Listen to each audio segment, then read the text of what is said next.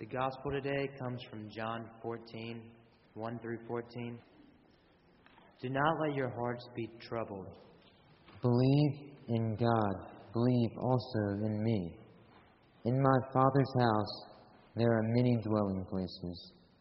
If it were not so, would I have told you that I go to prepare a place for you? And if I go and prepare a place for you, I will come again and will take you myself, so that where I am, there you may be also. And you know the way to the place where I am going. Thomas said to him, Lord, we do not know where you are going. How can we know the way? Jesus said to him, I am the way, the truth, and the life. No one comes to the Father except through me. If you know me, you will also know my Father. From now on, you do know him and have seen him. Philip said to him, Lord, show us the Father, and we will be satisfied. Jesus said to him, Have I been with you all this time, Philip, and still you do not know me? Whoever has seen me has seen the Father. How can you say, Show us the Father? Do you not believe that I am the Father, and the Father is in me? The words that I say to you, I do not speak on my own, but the Father who dwells in me does his works. Believe me that I am in the Father, and the Father is in me. But if you do not, then believe me because of the works themselves. Very truly, I tell you, the one who believes in me will also do the works that I do, and in fact will do greater works than these, because I am going to the Father. I will do whatever you ask in my name, so that the Father may be glorified in the Son. If in my name you ask me for anything, I will do it. When I was first asked to preach this Sunday, I was a little bit hesitant. I knew it was graduation Sunday, meaning that my main audience was going to be the graduates. I was hesitant because many of these graduates know a little bit too much of the truth about me. Then, after thinking it over, I realized that there was no need to worry because I know the truth about a lot of you too. And I bet that all of you would like to hear the truth about them. For example, HD. I know that our dads say we're related, but I have no idea how. It must be distant. Kate, I know that you're a hard worker and that you're always helping out with something that needs to be done. Boone. Where's Boone? Boone. I know that you cut your hair, and I'll be praying for you because when I cut my hair, bad things started happening. Jake, I know that you have a huge heart and a great sense of humor. Grandison, well, I'm not even going to get started on you. Truth is an interesting subject. People throughout the ages have been searching for truth. College philosophy professors often start a class by asking, what is truth? Truth is something that is real, something that is not made up, and it doesn't change. In kindergarten or first grade, or maybe more like third grade for Billy, we learned that 1 + 1 equals 2. This is the truth. 2 will always be equal to 1 + 1. We prove this by counting our fingers or counting apples. One day we will all die. This is also the truth. A harsh truth, and one that is a little bit scarier than 1 + 1 equals 2. So sometimes the truth can be hard to accept. But after we do accept it, our lives become a little bit easier. Maybe that is why we are always searching for the truth, because it makes our lives easier. The Bible is full of truths and guidelines that God has given us through people like the prophets, His Son Jesus, and Paul in his letters. We learn the truths about God's power from the stories of the prophets. For example, when God led Moses and His chosen people to the Holy Land. God sent the Ten Commandments to make our lives easier. Life is better when we don't covet and don't make false idols. If you steal and lie, your life is going to be harder. Jesus' parables teach us lessons about the true power of His love for us and the importance of our love for each other.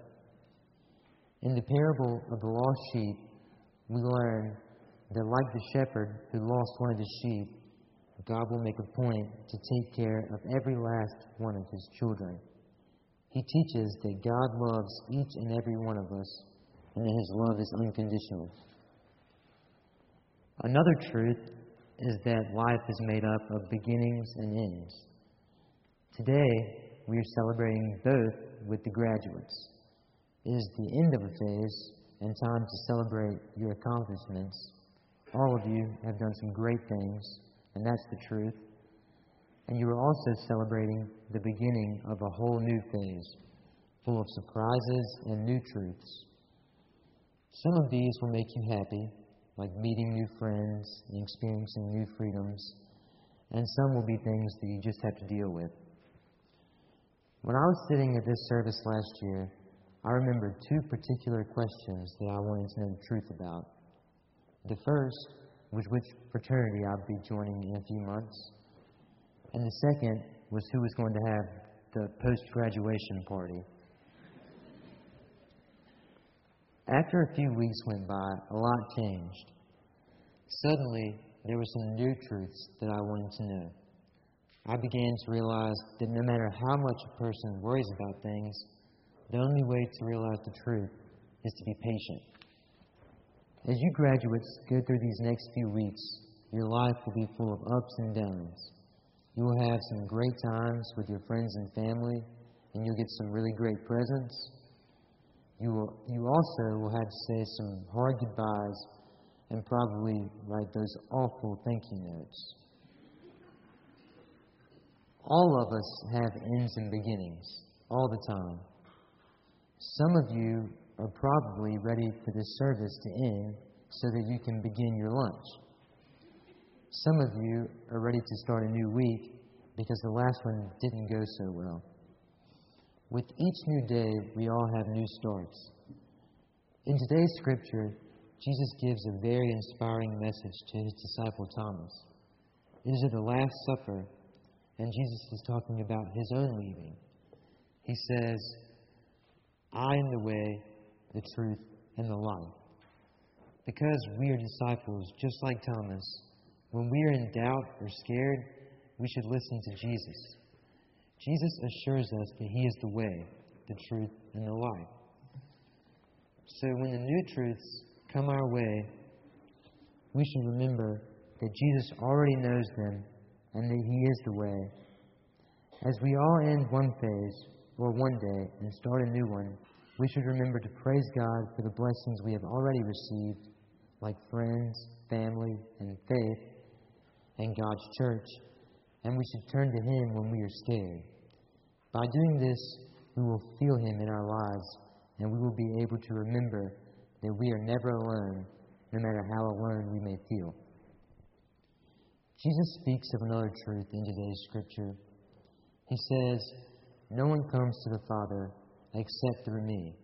If you really know me, you will know my Father as well. From now on, you do know Him and you have seen Him. I think Jesus is giving a truth about hard and lonely times. Notice He says, from now on, you know Him.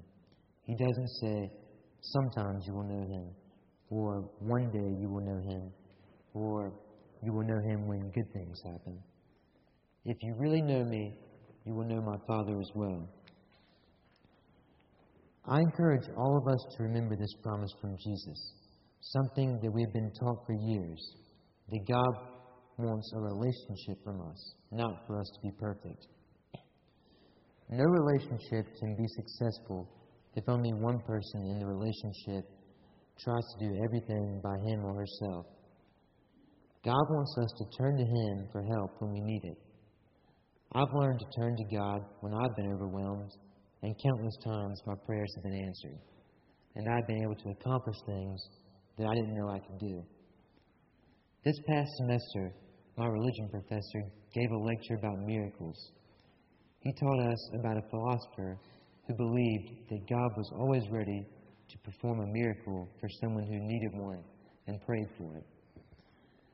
After thinking about this statement for a few days, and then coming to terms with the fact that I probably didn't actually need that dirt bike, I started to see some examples of real miracles. They're everywhere. And if you're a lot like Thomas, then next year during Sanahatchee, stop by Hank Leake's site about 2 days before Sanahatchee ends. Look around and see what all Hank and his crew have not done. Count up all the things that still need to be done. The list will be long. And then stop by that same site in 2 days and see what's happened. I've seen quite a few of God's miracles sent in Hank's direction over the years, and not just at Sanahatchee. When we leave this place and go out into our lives, and you graduates begin to take on bigger challenges, remember, we should never be too shy or too proud to ask God for help. He is always there with open arms, ready to take care of you when it's hard to take care of yourself, and ready to send a miracle, ready to be in a relationship. Jesus said on the night of the Last Supper, the night before the world was changed forever, I am the way, the truth, and the life. He made it as simple as 1 + 1 = 2. Congratulations to all you graduates. Amen.